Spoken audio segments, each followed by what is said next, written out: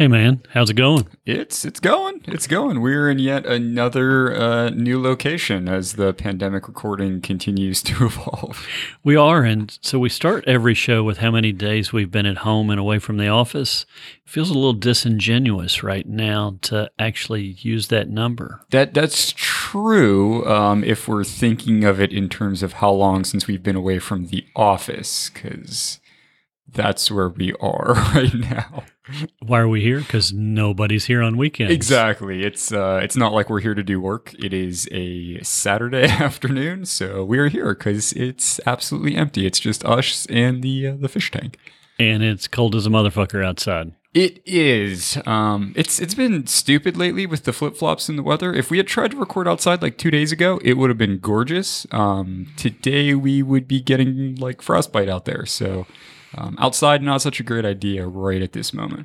Yeah, I was in shorts and flip-flops walking the dog yesterday, and today I reluctantly put on long pants. Yeah, well, even yesterday while I was working from home for the 226th day, I was sitting in the afternoon outside on my deck, just because it finally got nice again. I was honestly thinking I'm going to have to put the furniture away, but then it was crazy nice, but not so much today. Do you have a storage place, or do you just have to find a place in your apartment? There's a little storage space actually off the deck. So there's like a door out there that it's normally where I keep like the firewood and stuff in the winter. Is that the firewood you get from Whole Paycheck? Yeah, my free range, grass fed, non GMO firewood from Whole Foods. Exactly. Organic. Yes. Yeah. Yes. Absolutely. That is where I store all of that. I think I'll probably have enough room to fit. It's just like a little table and 2 chairs. I'll probably have enough room to fit it out there. Otherwise, we'll figure it out. It's not a big deal. I think it's going to be a cold winter. You need to make sure you get plenty of firewood. Honestly, I mean, a week ago, I was thinking I could have started the fire up because it was pretty damn cold a few of those days. So I wonder, will Kroger deliver firewood with your groceries? That is a great question. Because they sell it. I'm not sure. Yeah, I'll have to check. That'd be interesting. I've never even searched for firewood on like the app when I place the order, but I'll have to check next time. Yeah, well, let us know, because that would be. That's a whole new world there. That's gonna be like, that might be the most millennial thing I've ever done, is getting someone to deliver firewood to my my apartment. That would be amazing. That's right up there for sure. That's right up there for sure. It's almost on par with the idea we had the other day when our friend and former podcast guest was under quarantine due to a coronavirus test, and his smoke alarm was dead. And I had just purchased some 9-volt batteries for my own smoke alarm, which, by the way, were delivered with my groceries from Kroger. And we had the idea that we could call like a Lyft, and literally, because I mean, he lives maybe like 8 minutes from where I am, and we could put like just a 9-volt battery in the back and then have it get delivered to his house. So you all had that conversation? Well, we did. It came up as a possibility, and that we could we were on our Thursday night happy hour call at the time, and we actually had the idea like I could change my video feed to my cell phone and like put video into our happy hour call of like me putting the battery into the car, and then Plums could do video of like the driver dropping off a 9-volt battery at his apartment. You all should have done that, because instead I got roped into dropping a 9-volt battery off. You did. To world famous game developer Plums. Yeah. Who not to put him on the spot or anything, I assume he's probably going to have some kind of like hot new game in the works, because he just got that brand new iPhone. He did. He had weeks of quarantine. He did. So he should have been highly productive. And then he's got a new testing platform with the new iPhone 12. Yeah, he could really churn out something with like some impressive graphics, maybe, just really some high-end shit. I think we'd both be disappointed if he doesn't come out with a new game. I don't even know if I can like still be friends with him if he doesn't. I'll be honest. Friends is a stretch anyway, isn't it? Yeah. I don't know if I can stand to be acquaintances with him. I don't know. I'll come up with some better words. We should work on those words. Hey, Plums, in case you're listening. Actually, we know you're listening. And we also know that you didn't work on a game for those 2 weeks you were quarantined, even though you should have. Yeah. No, instead, he was too busy, Mark. He was texting me about how bored he was while not doing anything. Seems a little weird. That when you seems say it that way, right? Yeah. Counterintuitive, doesn't it? Yeah. When you got that time, you should probably take advantage of it. But hey, what do I know? I'm not 20. True. So what are you drinking, John? I see you have a beer in your hand. I do. I've got multiple drinks. My beer is the Every Vote Counts Hazy Pale Ale. This one is from the Mad Tree Brewing Company up in Cincinnati. We were there for a work meeting a couple weeks ago, I guess now. And when I left, they had still big signs up about like the release for it, and they kind of tied it with a big voter registration drive, which is pretty cool.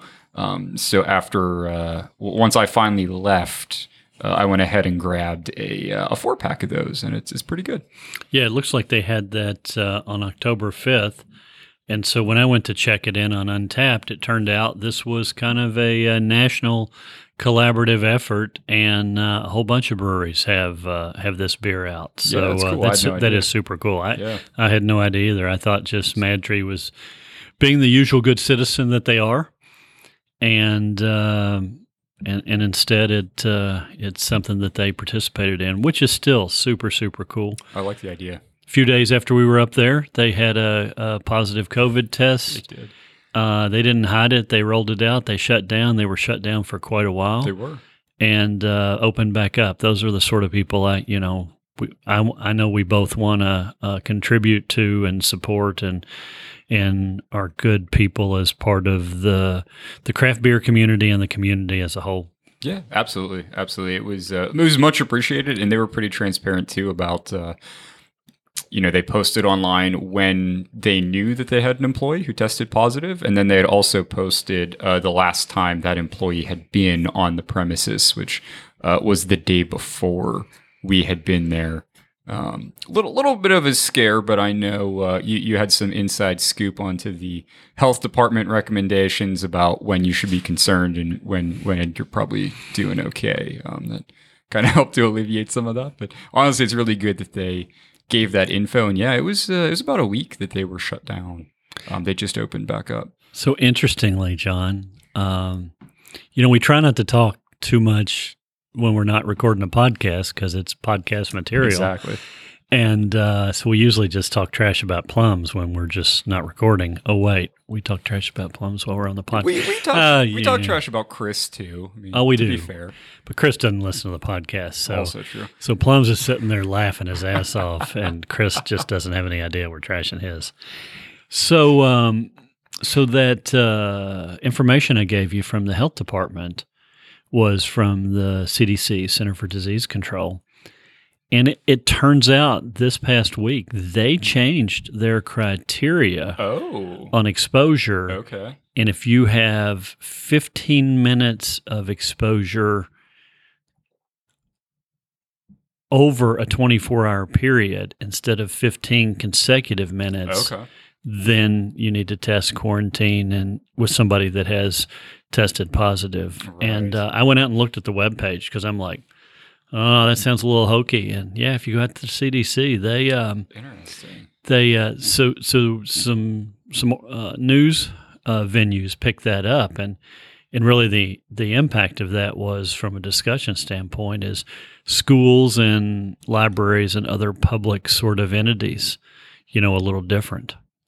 Yeah. So absolutely. So that kind of changes their perspective if it's collectively over a longer period of time, then that ratchets it down a bit. Yeah, it makes it more likely. I may have looked at things slightly different with that guidance as opposed to what it was before.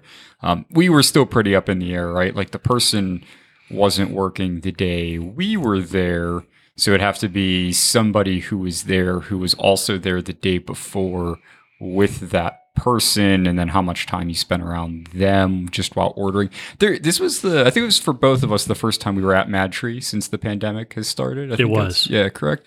I thought they had a pretty good setup going in there. Everything's real nice and spaced out, especially outside, and anytime you go to order, there's like the big like plexiglass at the bar between you and whoever you're talking to, with like the slot at the bottom they put your beer through. So it was a pretty good setup, I thought. So I think so. I mean, I don't, like you, I really haven't gone in any place since March. Yep. Whole Foods twice early in the morning. Not really done any bars and restaurants. I have been to the West Six Farm, but that's an outside venue as well, completely outside, except for where you go get your beer, and it's all walled off as well. But I thought Mad Tree had done a really good job. The spacing, I mean, it was designed so you were not close to anybody. Yep. And then there were three of us working, and we were spread across two tables, so everybody was very far apart. Nobody came and bothered us from the Mad Tree team.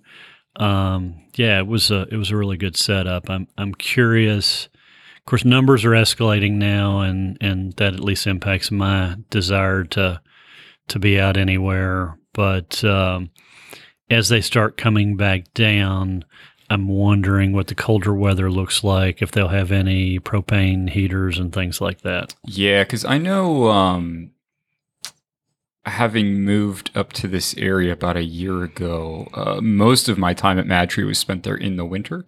And that whole outdoor area, they kind of had a giant tent set up over, and they had those kind of propane heaters, like area heaters out there, that honestly you really didn't tell much of a difference between being outside, quote unquote, and inside. I imagine they probably not do the tent, but could still do the heaters and kind of keep it nice. But I definitely agree with you. I thought their setup was really, really nice. I stayed there a bit longer than anyone else. I mean, it was like a random Tuesday. We got there early. It was dead basically the entirety of the afternoon while we were there. Once you guys had left, maybe between like 4:30 and 5, it started to pick up. By the time I left, a little after 6, I would say the majority of the tables outside had some people at them. But the nature of the setup was such that you were not feeling close to anybody while you were out there. It was still really nice and spacious. There was a table behind me that was occupied, and like those people were not close to me in the slightest. So it was a good setup. Yeah, I liked it a lot. So good people.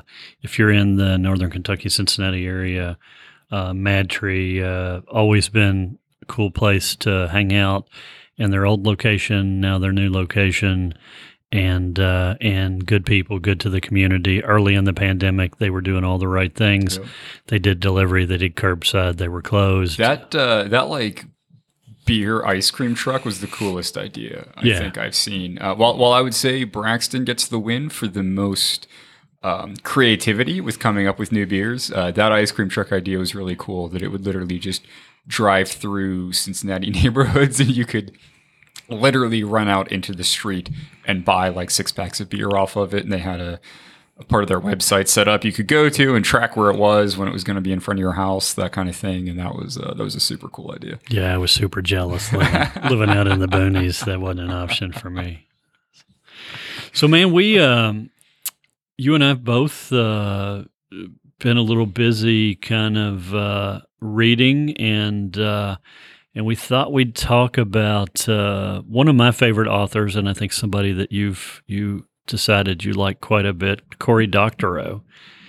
And he has a new book out, and so kind of thought maybe, given the times that we're in, there's a lot of correlation to what's going on in our world, really unrelated to COVID, mostly related to social justice, and governmental overstep and things like that. And so I know we were just chatting, and it was like Cory was just kind of a natural sort of thing. So I go way back, but when did you first become aware of Cory, and what were your first experiences in reading any of his stuff? Man, I'm trying to think of when I was first aware of him. Probably sometime early on in the world of Twitter was definitely how I first came across him. I couldn't pinpoint an exact year, but it was pretty early on. I was one of those people. My first Twitter account was made after that. I think it was the 2007 South by Southwest, where it really kind of took off and then immediately crashed all the time because it was overwhelmed, and it was like one Ruby on Rails application, and you get the fail whale popping up all the time. But sometime after that, when some of the more prolific members of the geek community, which I say with all love, like Will Wheaton started to appear on there and kind of pop off, was at some point. That being said, you mean my friend Will Wheaton? Your best friend Will Wheaton, yes. I never really read any of his more formal works, though, honestly, until you got me to read Little Brother. Back when you and I first started working together, I was much more familiar with reading a lot of his articles he's written on things like privacy and security.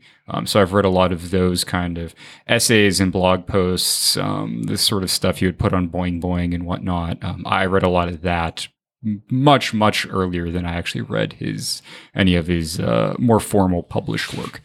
Yeah, and it's really hard to figure out when you started reading that because he's so prolific. He is, yeah. Yeah, I mean, he's just been everywhere. Interesting, I looked it up, and so he must have joined during South by as well. Oh, was he? Is that so he's March 2007 as well. That'd be it. So all the cool kids joined in March of 2007. Granted, my own, I've had like 17 different Twitter accounts between that time and now, so that date is long gone from anything I own. Sure.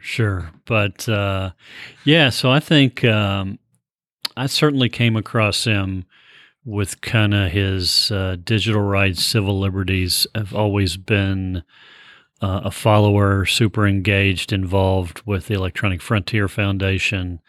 He did some work for them. He's a fellow there and continues to participate with them. But as an early adopter of the web and RSS, like Boing Boing was like, I can't remember a time that Boing Boing wasn't in my RSS feed. Oh yeah, absolutely. It's been around for forever. I actually have no idea when it started. Sometime before I started really looking at stuff online. Yeah. I mean, it was prolific. When I started reading it was popular. I mean, I found it because it was popular, not because I found something cool. Right. You were not in the niche that kind of popped off on that first. No.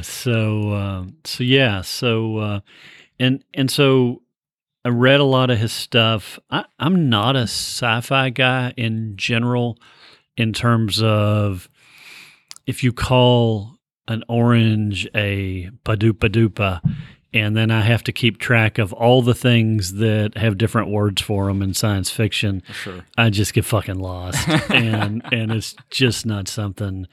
If I have to keep a playbook or a lineup card to figure out what the writer is talking about, then they're just going to lose me. So you're turned off by the, and I'd say this is someone who, not so much these days, not that I'm against it, but just I'm more interested in other things. But as someone who used to read a lot of science fiction, so you're saying you don't like the books that there's like a fucking glossary in the back with all the made up shit in it that you have to like reference to know what they're talking about? Exactly. You don't like that? I don't like that at all. I don't like that at all. So I like the sci-fi that is more reasonable. And so I do read a lot of those. Another cool guy, Rob Reed, he's got some interesting books that are sci-fi-ish, but they're not hard to read. And I didn't put him in the show notes. We'll drop him in the show notes. He's a super cool dude. And he has some tentacles to some of the early days of video on the internet as well. Oh, okay. I forget his wife's name, Morgan something, and she was one of the pioneers on ZDTV and some of those other things. And so he kind of had a background, was always moving behind the scenes in some of those things. Right. But so Corey has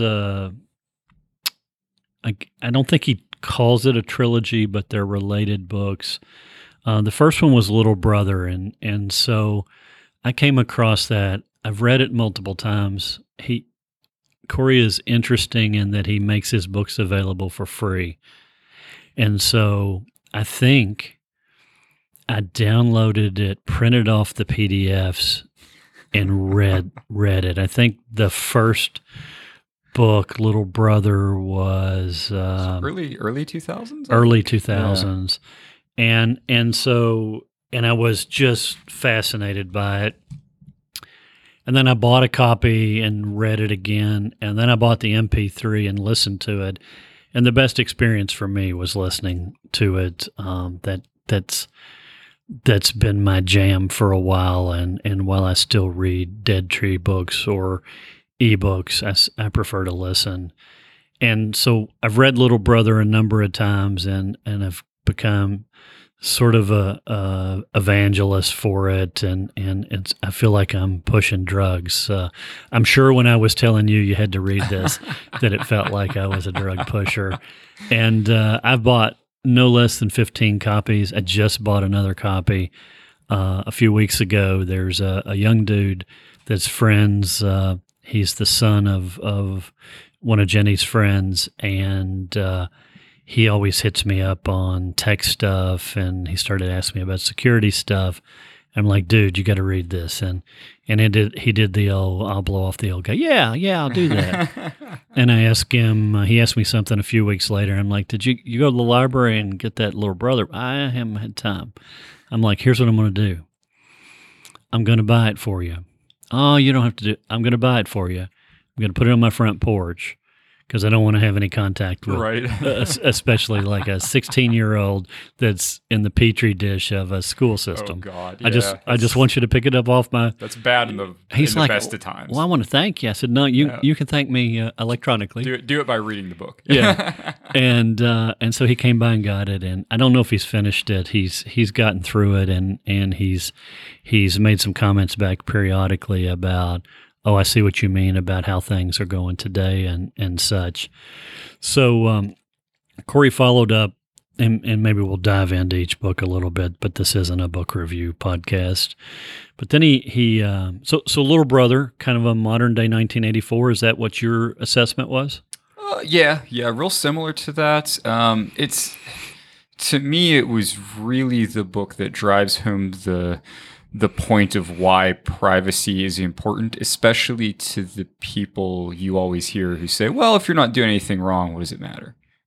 What's the issue if your privacy is invaded with what you're doing online, where you physically go, that sort of thing, if you're not doing anything wrong? And it really showcases why that can be so problematic. It vividly showcased the impact to everybody getting searched, everybody being detained, everybody being treated like a criminal when they had done nothing wrong. Your location was a cause for you to be stopped by the police or the Homeland Security and all those things. And so I knew the third book was coming out, and then we started having, after Breonna Taylor and George Floyd and all the people whose names we should remember for the rest of our lives, finally, maybe we're going to make some progress with social justice because of just how damn angry we all should be, and many people are. And things started happening in big cities, and it felt like the bad stuff that the government did in Little Brother.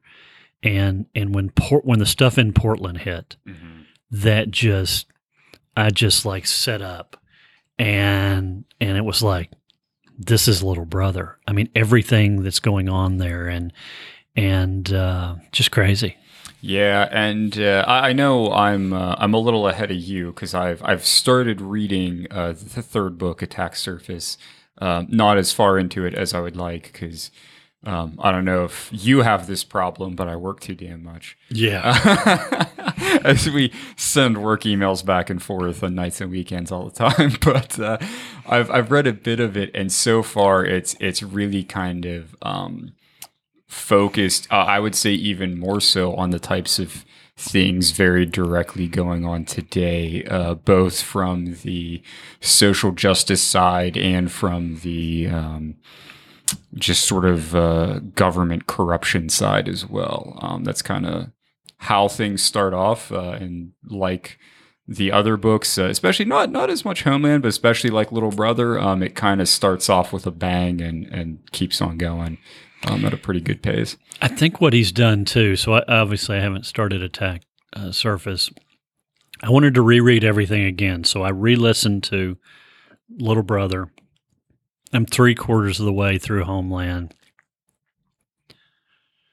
Read them both multiple times. I know what's coming up, but I'm just as mesmerized, pissed off, enchanted, angry, all the things with both Little Brother and now into Homeland, because of mapping those to what has gone on, what is going on, etc. I thought something was interesting the other day. So facial recognition is been in the news for years. It's been around. They used it in a Super Bowl many years ago in Tampa, and it was super controversial. But some courts ruled recently that the government couldn't use facial recognition, and one of those, I believe, was in the Portland area related to some of the things going on. And the police officers, which I don't understand how anybody can think this is ethical, moral, lawful, but the police officers have now started, in some cities, but especially Portland, covering their badge so that you can't identify who they are with a black strip of fabric. And, of course, they're wearing masks and headgear and stuff, so you can't easily identify them that way. And I chuckled this week is that so the citizens have figured out a way to do facial recognition, and it apparently is more successful than unsuccessful. And it apparently doesn't break the law because it's not the government doing it. And so that's kind of like Little Brother. That's kind of a win. Yeah. That's taken the technology that's being used against you and turn it back towards the corrupt government officials and organizations that really they're not. You know, the soundbite is always, we're doing this to protect you. And in fact, they're never doing it to protect you. Right. It's really easy, and I think it happens so much that people just say things like that it's for protection, it's to prevent terrorism, whatever the reasoning is. And it's very easy to say that without being able to, or being forced to provide any sort of evidence that that's actually the case, right? There's no metrics that say it's been this successful or anything like that, as these very controversial privacy invading things like facial recognition get implemented. The one thing that I think is a bit different in the case of Attack Surface from the other two books. I know you had mentioned earlier in the episode that it's not like officially a trilogy, though there are many of the same characters throughout the first two books. It's the same main character in the first two books. This third book, the main character is a character from the first two books who played, I would say, a small but very important role in both of those books.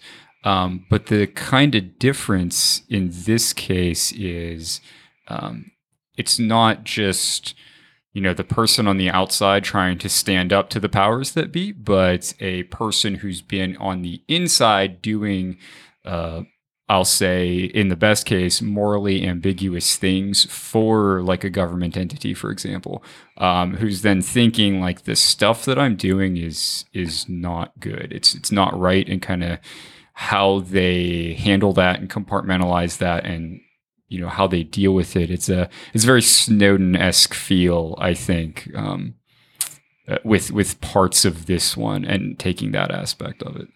I'm curious how my emotions will present themselves when I get in there. So certainly I've read about it. I acquired my book through the Kickstarter. I know how you got yours. And so I have the audio book as well. I worked as a government employee for most of my adult life. At times there were opportunities to be involved in things that overstepped what a government should do. And I don't recall ever crossing any of those lines. In fact, I recall pushing back on some. So there was a deputy sheriff in Franklin County, and he was sure, he came to us. He wanted us to remotely acquire a forensic copy of somebody's workstation and do the forensic analysis. My team and I did that kind of stuff. And because he was sure that this person who was a state employee was plotting to poison their husband, who was another state employee. And I was responsible for the voice, video, and data infrastructure of the organization, and so it kind of came directly to me. But my superiors knew this was going on, and it kind of said, help the law enforcement entity, and it just didn't smell right. Mm-hmm. And I'm like, yeah, if you get me a warrant, I'll be glad to help. I don't have time for a warrant. This is, somebody's going to die. And I was like, this smells funny. And I'm like, no, you need to get me a warrant, and we'll do that. But it's not lawful for me to cross a network, right, even if it's a government device. It's owned by another government agency, not the agency I work for, mm-hmm. and it's just not lawful in my reading of the law. And but if you get a warrant, then I don't have any issues, and we can move forward. And then suddenly the sheriff called me, who happened to be a distant family member of mine, and was trying to browbeat me. And so it felt even worse and different and wrong, and something was up. And so I refused, and they're like, well, this is going to be blood on your hands. And I'm like, I know the judge. I used to work for the judge. You know the judge. Just walk down the street, get a warrant. He will give you a warrant if you have reasonable cause, right, and we can resolve this. Instead, you've wasted a week trying to browbeat me into doing something that I don't believe is lawful. Mm-hmm. And I stood my ground. There was a little pressure above me. I stood my ground, and it turned out that the dude of the couple was friends of the sheriff and the deputy sheriff, and he asked them to do a solid, and he had been surfing for cyanide and stuff on the spouse's laptop at home to kind of set her up to help in the divorce proceedings. And so, it was never a legitimate thing. Right. And I remember thinking that both of these guys were longtime law enforcement officers. One had been elected multiple times. The other had served in other capacities, later became the sheriff in that county. And they were willing to frame somebody to help them out in a big way. Attempted murder. Yeah, that's not that's not a low key thing. I mean, there's serious consequences as a result of that. It's terrifying to think somebody would be okay with doing that sort of thing to somebody else, to do their friend solid, I mean, that's fucked up. And so when you look at all the other things that go on that we find out about in investigations and stories, and I don't find any of them far fetched, John, because of that experience. When I look at the Breonna Taylor case, the police were adjudicated for not having done anything wrong, and yet now we find that the Attorney General didn't present all of the evidence to the grand jury and only presented these narrow choices that weren't really appropriate. And there even is supposition that the police officer shot himself, wasn't shot by Breonna Taylor's boyfriend who was firing back. And they fired round after round after round into a house that they found no drugs in. They didn't have a good warrant. They lied to get the warrant. And I think Little Brother, Homeland, and probably Attack Surface, when I get to it, at least two of those have reinforced those philosophies in my head. And so I don't know as a society how we get to a spot where we trust the government. Yeah, and I know it's been a theme throughout both Little Brother and Homeland, and it makes quite a return even very early on within Attack Surface.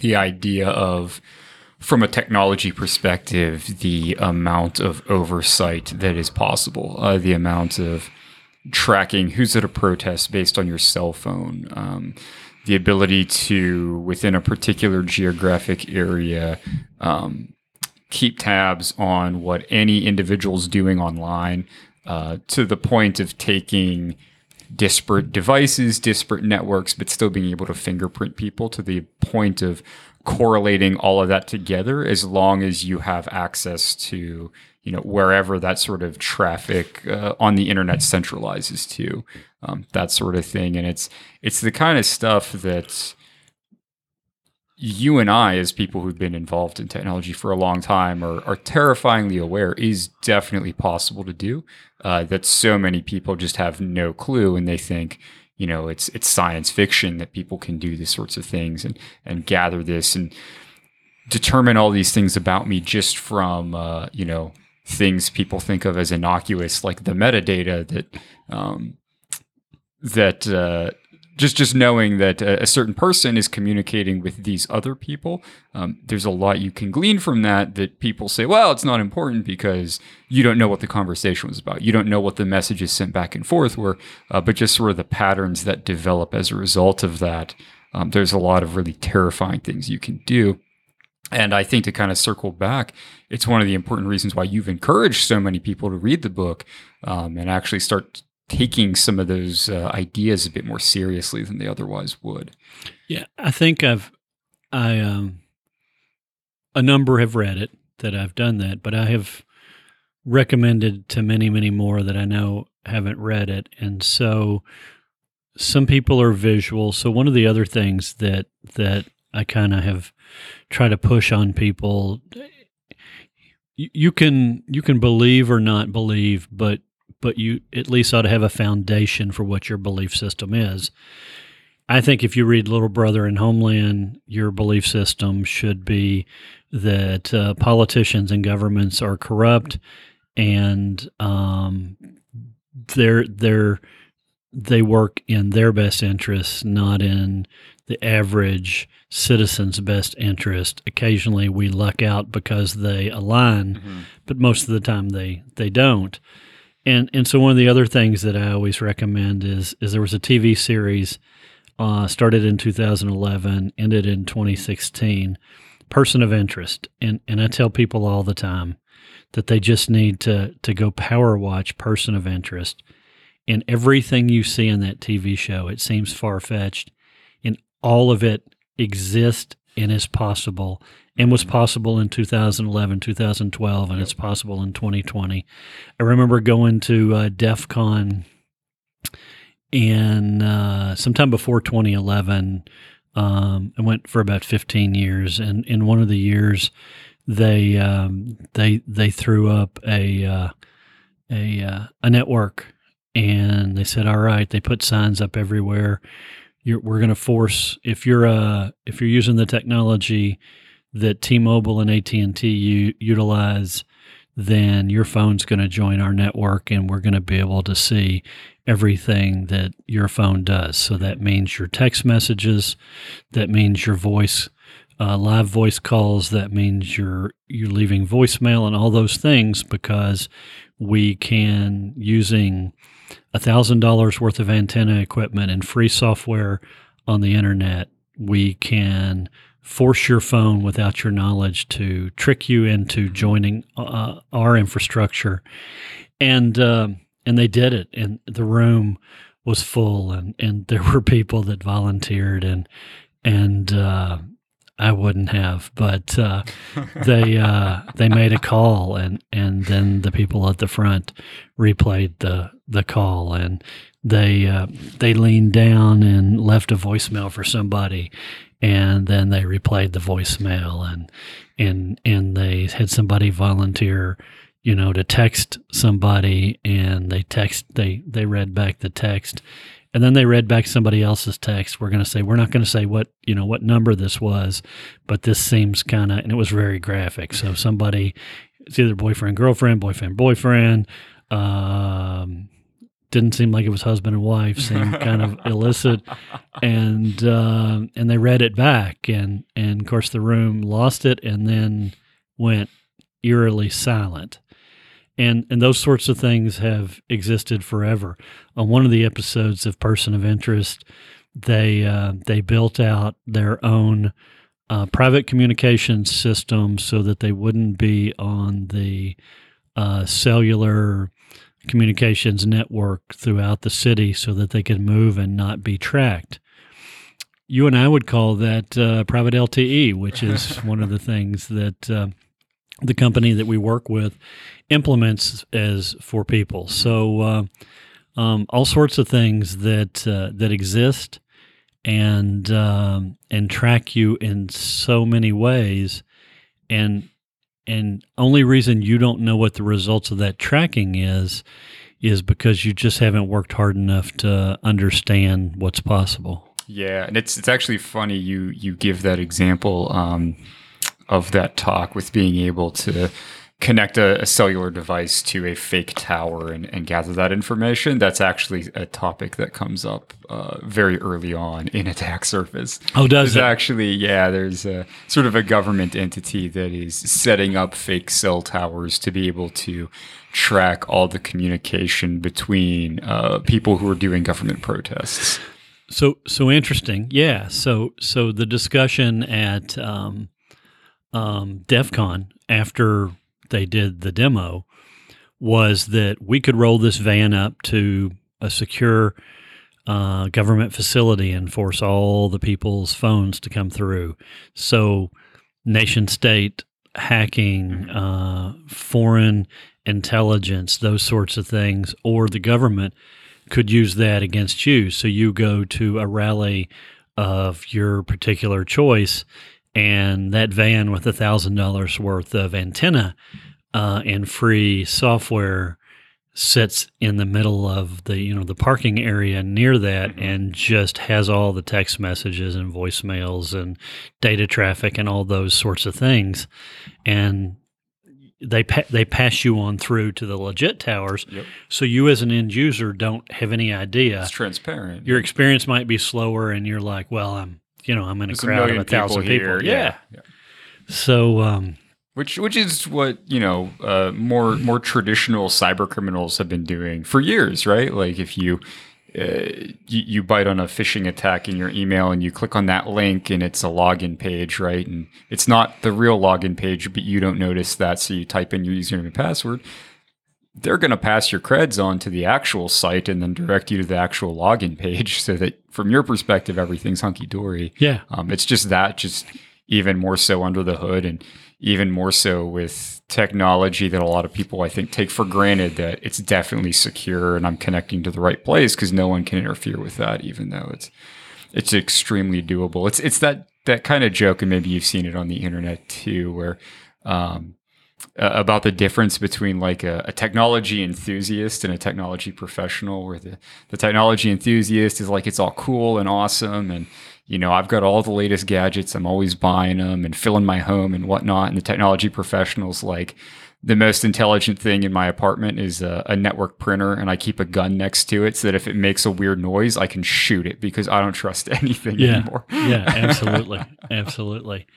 And I don't know, it's certainly getting worse over time. I've always had uncomfortable feelings. I've always sort of been civil liberties constitutionally aware, but it seemed like the government took significant opportunistic seizure of our liberties with the Patriot Act. So the attacks on 9/11 certainly were unprecedented. They were horrific. There was a great loss of life, but the reaction by the government well exceeded an appropriate response to the attacks, and at every level sought to take advantage of people's privacy, take advantage of people's constitutional rights. Clearly, unlawful search and seizure issues, but all, well, we want you to be safe from the terrorists. Yep. And it's just amazing that people said, "Yeah, I don't want people to attack me," and yet that's not happened again. And in my security days in government, and what we just saw with what almost happened with the governor in Michigan, all the background chatter from people like the FBI and later Homeland Security, and all the documents I got when I was a government security official were militias, and white supremacy groups were the biggest domestic terrorism threat. And in those books, they called that domestic terrorism. And then we have people like Timothy McVeigh and the Unabomber, and we've had a number of issues at Army bases and Air Force bases where military personnel have gone rogue, and they're all Americans. Mm-hmm. And many of them are aligned with militias and white supremacy groups. Rarely is it one of these any of the groups that desire and are trying and we should support for social justice. It's almost always the other side of that spectrum. Yeah. I think there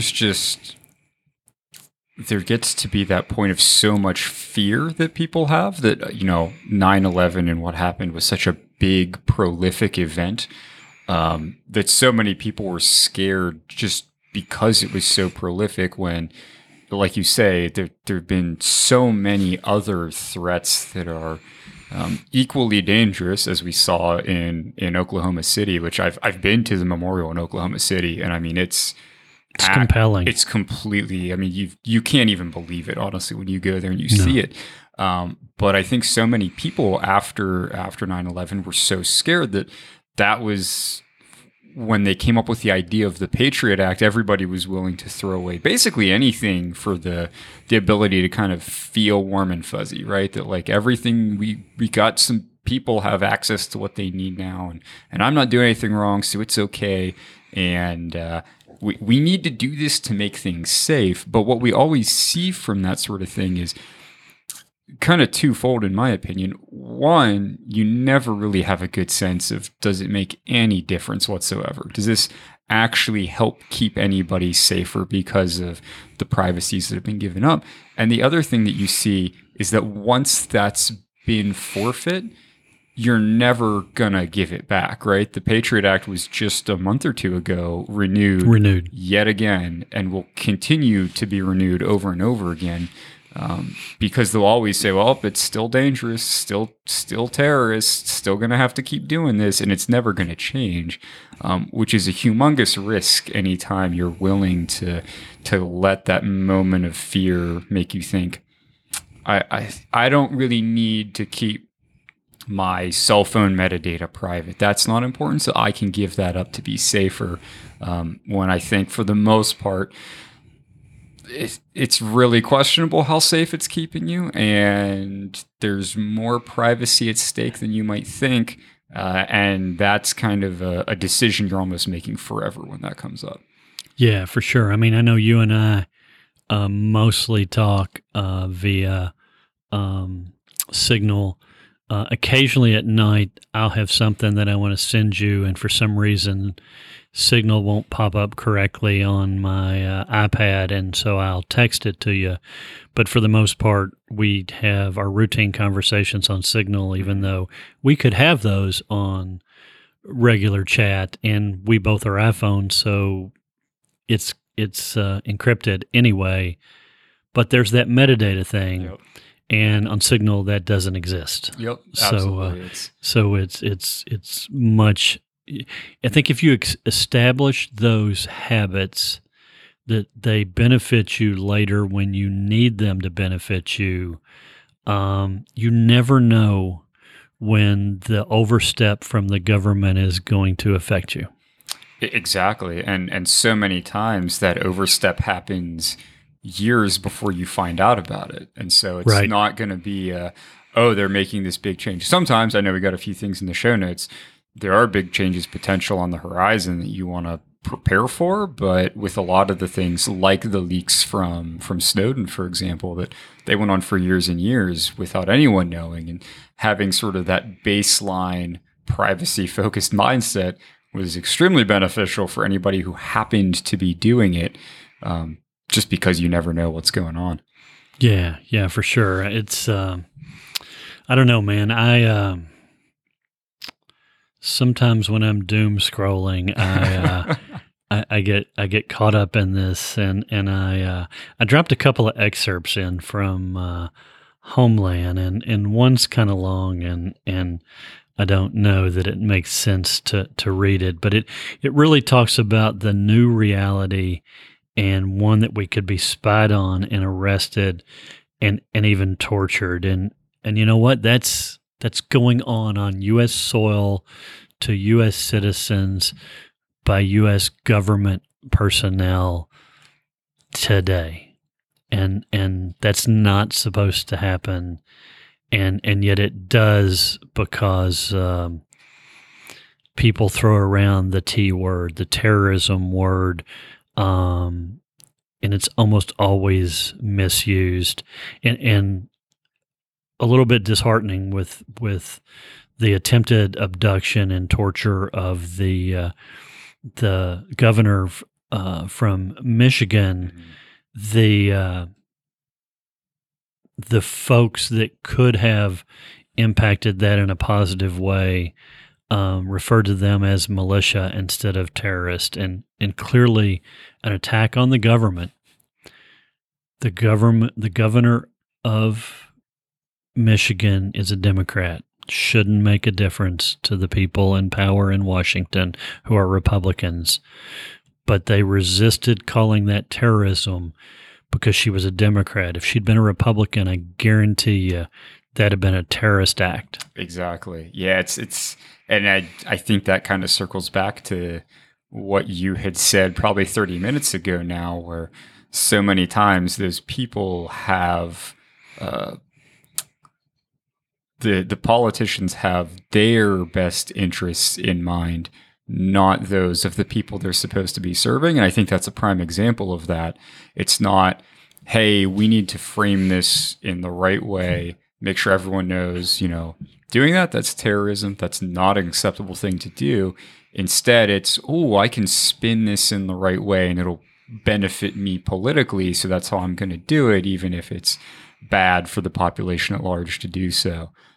You would hope people would be more responsible and maybe take their oath of office a little more seriously. I can't believe I even said that with a straight face, because that's how jaded we are these days about this sort of thing. But I definitely agree with you. There's an onus of responsibility there that so frequently gets disregarded. And that, to me, just sort of drives home the fact that they aren't people you can necessarily trust, and that you do need to take measures like your own privacy, like, pretty seriously, on top of everything else that's a dumpster fire in 2020. Yeah. I'm clearly liberal. I hadn't noticed, to be honest. I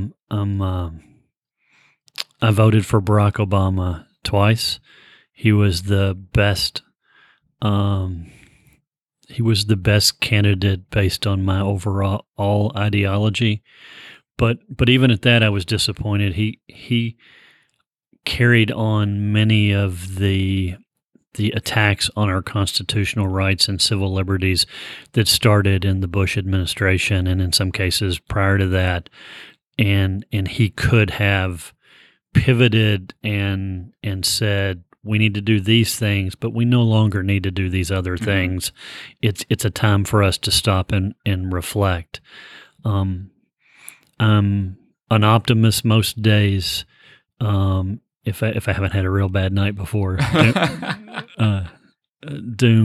scrolling, but I'm hopeful that we'll have some change. I'm hopeful that we will have some people that say enough's enough.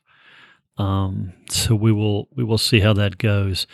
One of the things I did want to read. I got to this section, I don't know, 3 or 4 days ago when I listened to this, and when you and I were talking last night, I'm like, oh, I can't remember what chapter that was. So I actually last night jumped into the book, the HTML version of the book, and searched for about 20 minutes to find this. So this was Marcus's father who was having a bad time based on some historical relevance that Marcus had talked about at the dinner table, and he said, "No, I'm sorry that you've inherited such a miserable, collapsing old country, a place where rich bankers own everything, where you've got to be grateful for a part-time job with no benefits and no retirement plan, where the most health insurance you can afford is being careful and hoping you don't get sick." And that really stuck with me. And like I said, I've read the book before, but that stuck with me because of what's going on. I mean, even with we've got the pandemic, and we've had relief efforts, and we find out that many of those relief efforts are going to the rich. Mm-hmm. They're going to the bankers and the large corporations. They're not going to small business. They're not going to everyday people. They're not going to people that already were on the edge of needing help to just get by day to day. And something else that just struck me as just wrong from a societal standpoint is that I saw a thing the other day that said in 2009 the minimum wage was $7.75, and in 2020 the minimum wage is $7.75. It also showed the average executive pay for large corporations, and that has grown exponentially. And minimum wage, the people that do most of the jobs in our country, hasn't changed in years and years and years, and that's inhumane. I mean, it's not just wrong. It's not just immoral. It's inhumane. Yeah, it's hilariously enough. I saw the exact same graphic on the internet, and for me, it honestly had a pretty big impact because I remember when that minimum wage requirement changed. I was in college still when it happened, and I ended up getting like a 50 cent an hour raise, I think, because of that change. And it's insane to think over 10 years later, people in the workforce making minimum wage are making the exact same amount that I was making back then. That's crazy. And it's not something you can live off of these days. And for the majority of the people earning that amount, to tie it back to your quote, they don't have health benefits as part of that job, which, because here that's your employer is responsible for that if they want to give it to you or not. And then compound that then with the pandemic, where either maybe you're lucky and you get to keep your job, but you don't have health benefits. So if you get sick, you're completely screwed. Or you just, a lot of those jobs are gone now just because so many things have closed down or had less business. It's like the dominoes were all kind of set up, like with the one just ready to tip over.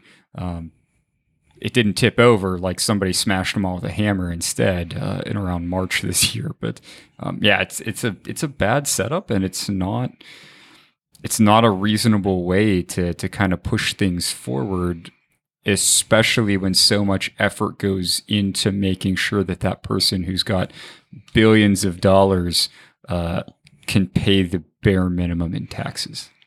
Yeah. That's where the legislation goes. Yeah, it's just the system is broken at so many levels, and I'm hopeful for change. I feel like the people that can should pay more taxes, and that's above a certain wealth platform, and those appear to be the people that not only do they pay their fair share today, they take advantage of every loophole to pay as little as possible, and they suck the air out of society. Yeah, it's my sister sent me a meme last night because as millennials, this is what we do to cope with how bad reality gets, is we make memes about it instead of I don't know what else we could do, but basically the gist of the meme though was that when you propose the idea that people who are billionaires, they don't really need to be billionaires. We should be taxing those people way more to contribute back more into society. And the gist of the joke though was the number of people who are barely living out of poverty who get like almost offended by that idea, like it's a terrible idea. And I'm like, I don't know if it's because they think like, well, someday, maybe I'll be that person who's filthy rich and I don't want to give up my money. So like, I'm going to be against it, even though like people in that circumstance would benefit greatly, I think, from improved systems and support mechanisms that could be implemented if we taxed people who had billions of dollars what we should be taxing them. Yeah. I couldn't agree more. I come from a place of privilege. I'm a baby boomer. I'm a middle-aged white guy. I've certainly had the opportunity to have white privilege my entire life. It's kind of embarrassing that my life has been so good when others don't have those same opportunities.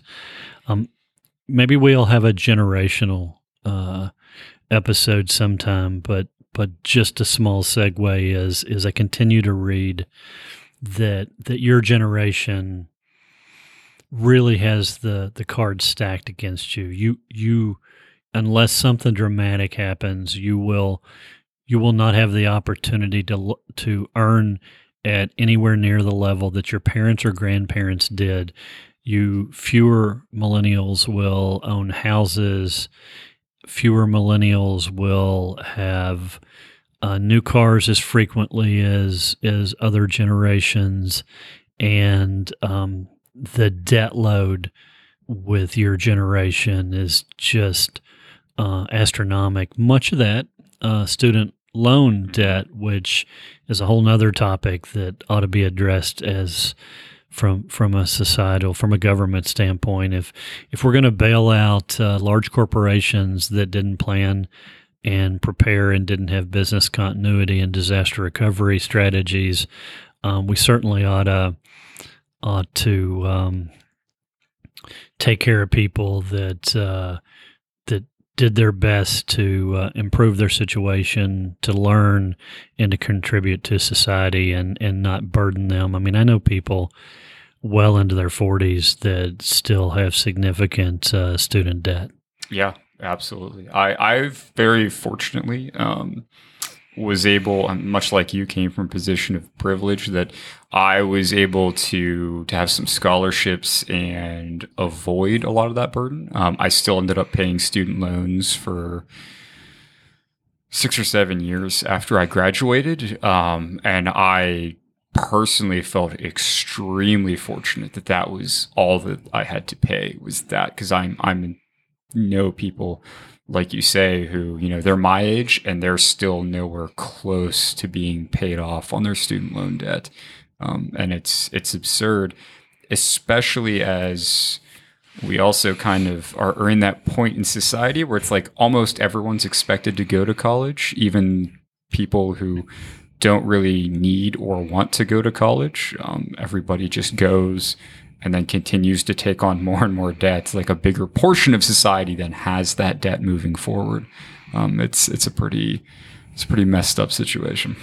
It is, for sure. I know that I saw recently that Joe Biden, Vice President Biden, the Democratic candidate for president, had a strategy to knock $10,000 off your student loan for each year of public service, and there were some criteria for that, up to 5 years.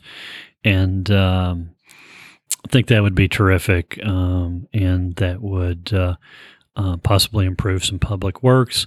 It smells suspiciously like an ideology that would come out of the new Green Deal that he says he's not in favor of.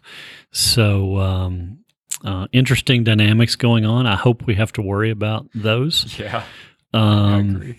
And see where we're at. There's too much other terrifying legislation on the board in Congress right now that if worrying about that was the kind of thing that was going on, that would be awesome. Yeah, that's exactly. We should be worrying about those things instead of stacking the Supreme Court in an unethical manner.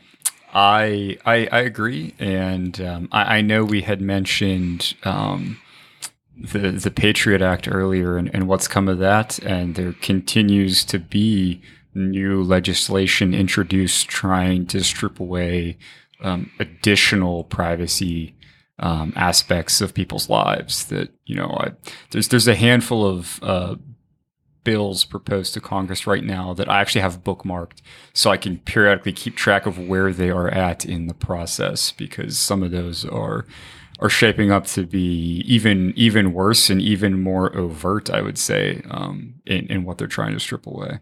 Yeah, so we regularly, especially since 9/11, and especially since technology has really become an everyday part of society.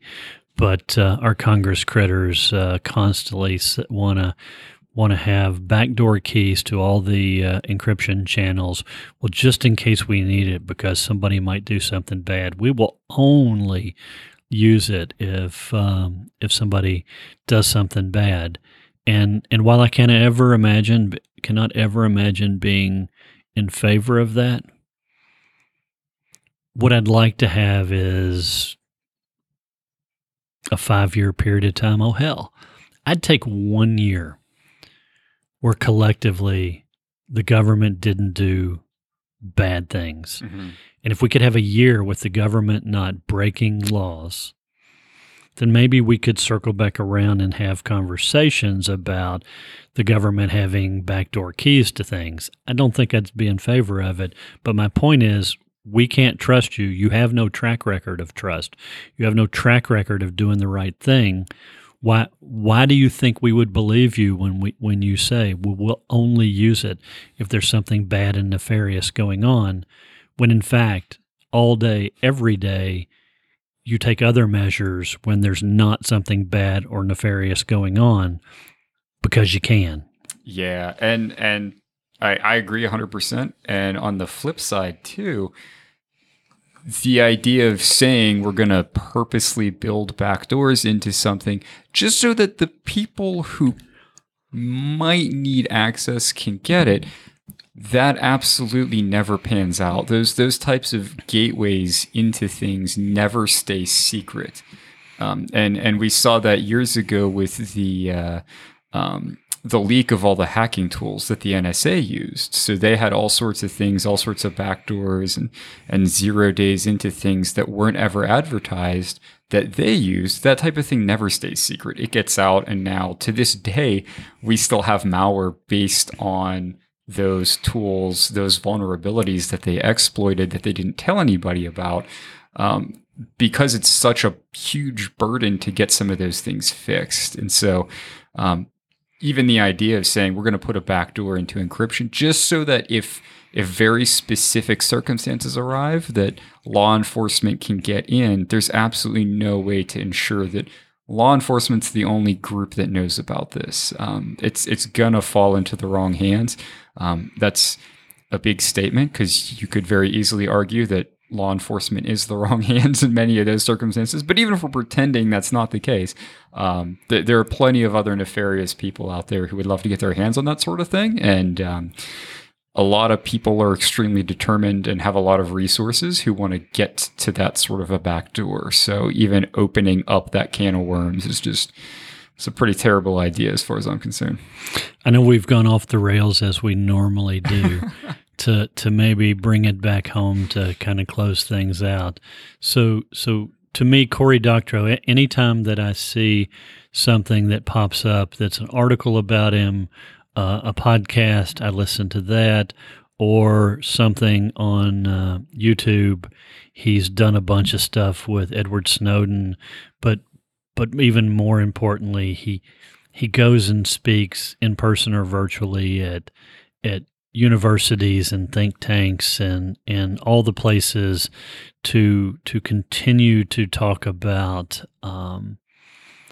digital liberties, civil liberties, and all the things, digital rights management. We didn't really even get into that. I think we're going to have our friend Jody back and talk about digital rights again in the near future. So really a compelling guy. I'm glad that I found him whenever I found him, and he has made me smarter every day that I read something from him or watch something. And these books, Little Brother, Homeland, and now Attack Surface, are guides. They're entertaining guides into how the world really works. And they're delivered in a manner to help you understand what is good, what is bad, and what impact this has on you and your family, and why you should pay attention. Yeah, and just on top of that, I mean, obviously he's a super smart guy. His heart's in the right place. He provides great information in a way that's digestible. But honestly, he's just like a really cool, chill dude as well. I mean, I know you've met him in person before. I have. You've emailed him a few times, and he responds. That's crazy, John. I mean, like, you just email him, and the dude writes back. He just fucking writes back, and I'm like, it's crazy. Seriously, yeah. Crazy. Like, the guy's got like something. He's got like 300 and some. I haven't looked in a long time. He had like 350,000 Twitter followers or something like that. He has replied to me on Twitter. If you look at his feed, it's almost like a full-time job just interacting with people. And yet he somehow still has time to do that across various social media platforms and email, and release several books each year. I mean, it's absolutely insane, but you can tell he really kind of cares, and he wants to be that person who interacts with that community that's kind of around him, and make sure that he kind of helps people and supports people and shows sort of his appreciation. Probably one of my favorite things, since you had mentioned that a lot of his books you can just download for free from his website. which is cool. When I was reading Little Brother, I'm not an audiobook guy like you. I like to read them, but I just grabbed the PDF of Little Brother off his website, and he's got like a little blurb in there about how, hey, I'm kind of trusting everybody that if you thought this was good, you might buy the book. And for anybody who's thinking, well, I'm literally reading it now, so I don't need to buy another copy just for myself. You could do that. You could say, well, I want to buy a copy to support him, even though I've already read it. He kind of has a cool idea, which is he links to some resources that you can find, local libraries, schools, that kind of thing, and has a pretty easy way that you can buy copies of the book for those institutions instead. If you're like, well, I'm reading it now, I don't need to buy a copy for me, but maybe I'll buy a couple copies for my local library, which is a pretty cool idea. So it's funny you mentioned that, which is great. And so I have actually bought some of these for two libraries, Little Brother. Cool. Yeah. And so I got my audiobook of Attack Surface via his Kickstarter because I wanted to support that, because he was trying to make a point about digital rights management. So one of the things that is ultra compelling is like the biggest distributor on the face of the earth is for audiobooks is audible.com. They're owned by Amazon, and they insist on digital rights management to, in air quotes, protect the author's publishing rights. And he has tried without any success to say, I would like to distribute my books on your platform. Please make them without DRM. I am abdicating. I do not want to protect my rights. I want my people to be able to use my customers to my readers to use the books on any platform that they see fit. Right. And Amazon Audible won't budge. So who are they really protecting if the author is willing to give up their rights to digital rights management, and they refuse as the distributor of that? Who are they really protecting? They don't give two shits about Corey and the other authors. They're protecting their revenue stream. They want to make sure more people have to subscribe to Audible to listen to the book. Yeah, they don't give a rat's ass about the author. So this part of this Kickstarter was actually a test to prove that you could self-publish an audiobook and do those things, and he certainly was very successful with that. What was the, do you recall the absurdly low number his Kickstarter was set to, the goal? It was like $7,000. I think it was $7,000, yeah, because he wanted... basically, I think the majority of it was to cover the voice actor, Amber Benson. Yes, who he wanted to do the recording, and that was the majority. I'm assuming you're pulling up what it ended at, because it was absurd. Yeah, it was absurd. So he ended up with 6,283 backers. That instead of the 7,000-ish. He was trying to get, he raised $267,613. Yeah, that seems like a success, I would say. And I've gotten daily updates from him after I did the Kickstarter, and he breaks it out. I don't have one handy, or I would kind of read it, but he goes through.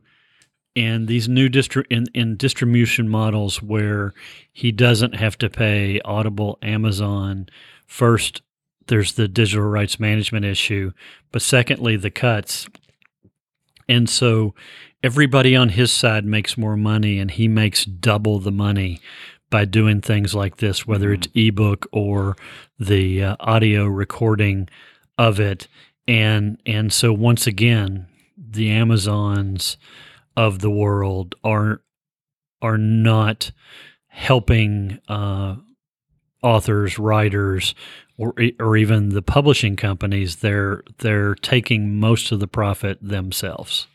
Yeah, and I remember if I had thought beforehand, I would have looked it up to link it. But he he had broken down on Twitter what his publisher told him. Hey, if you don't cave and publish this on Audible, here's our estimates on the amount of money that you're going to lose because you're not going to successfully sell any ebooks outside of Audible. And they were basically telling him it was like it was something absurd. I'm making this up, so it could be completely wrong, but it was something like a third maybe of like the potential revenue of the overall book they told him he wouldn't make if he didn't go through Audible. Yeah, and I don't remember, but it was compelling math. It was a significant amount that you understand why most authors are like, well, shit, I have no choice. I'm going to have to go through and do it on Audible.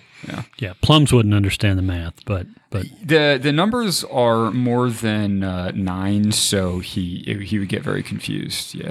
So as we close up, I usually get a feeling after the end of the podcast and come up with a show name. Yeah.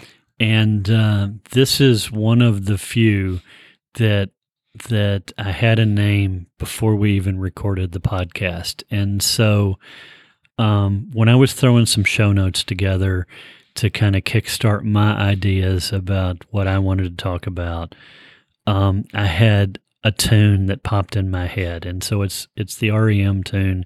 It's The End of the World as We Know It, and I Feel Fine. And I feel like there's a segment of the population of the United States that are oblivious to all the things we just talked about, and the end of the world is coming. We have social injustice across a number of our citizens that's just morally and ethically wrong. We have a pandemic that a segment of the population doesn't believe is real, even though hundreds of thousands of people have died in the United States. Double of that are expected to die if we don't change our ways. We're the smartest, richest country in the world, and we are the worst country.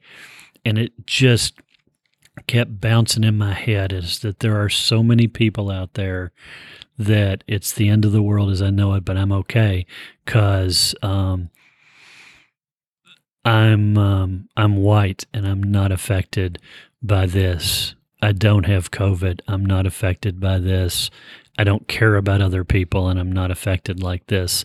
And so honestly, when we started thinking we were going to talk about Corey's books and Little Brother and the overreach from the government across those 3 books, that just popped in my head is it just, I mean, I didn't even think about it. It just showed up there. Yeah, no, that seems pretty fitting. And I know we were chatting earlier today about some of the people who have been kind of deniers of all the problems who then, catch COVID and suddenly it's a serious thing. I just popped it into our notes for the episode as well. There's a great meme on the internet that basically sums up 2020, and it's this dog wearing like a little hat, and he's sitting at a table drinking coffee, and the entire room is on fire, and he's just like, "This is fine." And that's been a lot of 2020 is kind of summed up in my mind by that meme. It is, but you know what? The journey to this attitude started well before 2020, and you would hope that watching somebody die while a government official was kneeling on their head, or hearing about government officials firing shots blindly into a apartment building, or all the different things, or the pandemic, you would think it would resonate with people, and it just doesn't. Yeah, it's disheartening. And it's kind of one of those things where at this point you don't know what it's going to take to make people kind of change their tune and take things a little more seriously. I'm not sure, because almost every day at this point it feels like you can look at the news and be like, how do people think this is okay? But it just persists.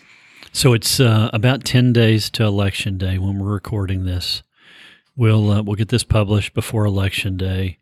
Our podcast won't influence anybody, but if you're listening to this and you haven't voted, you have to vote. Even if you cancel out my votes, you have to vote. You have to participate. You have to make a difference.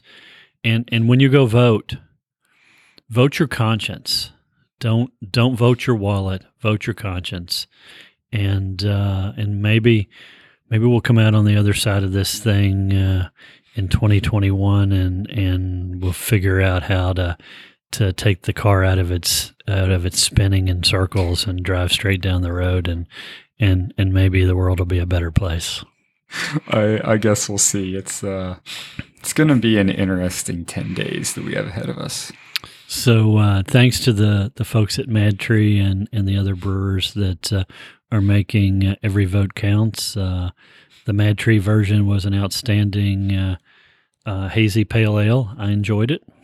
It was good. It was good. I was really happy with it. I kind of I grabbed the 4-pack. They didn't have it on draft while we were there. It was gone from draft, but given the posters, I kind of wanted to try some just to support the idea of it.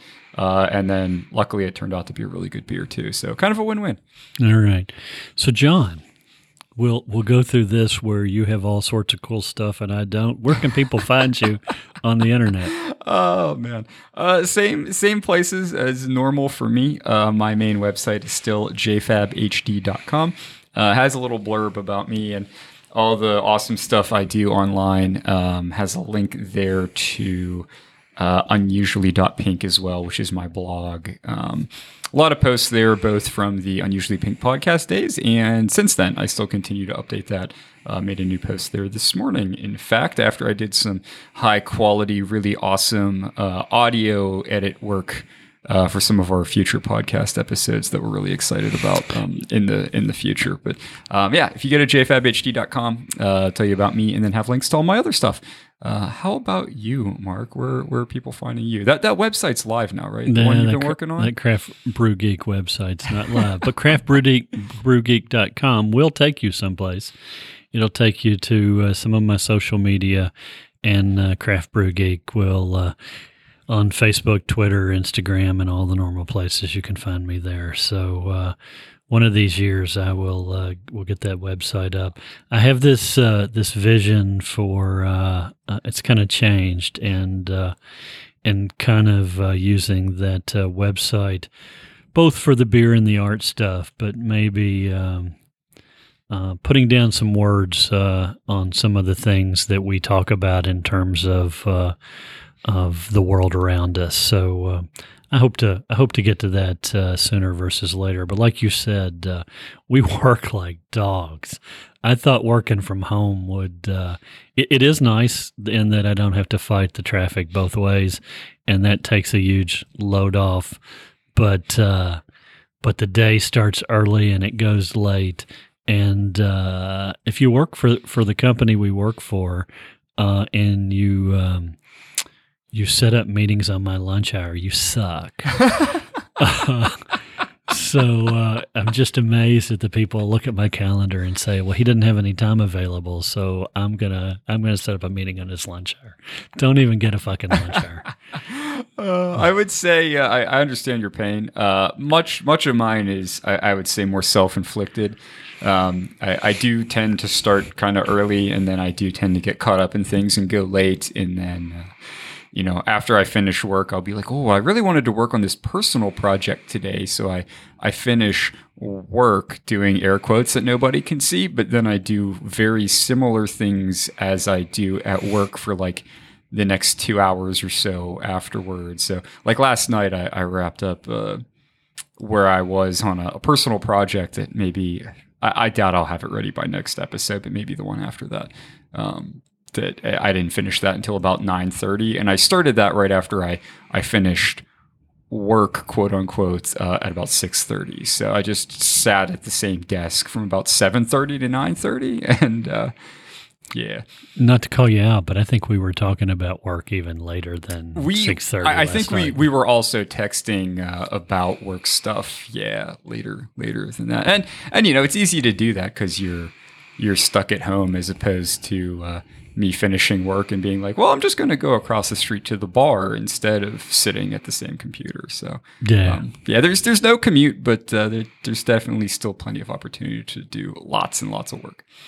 Good deal, man. Well, it's good seeing you again. Hopefully we can continue to do at least half of these in person. Those are more fun for sure. I think so. A little easier and definitely less edit work, which is really nice. Way less edit work, which I appreciate.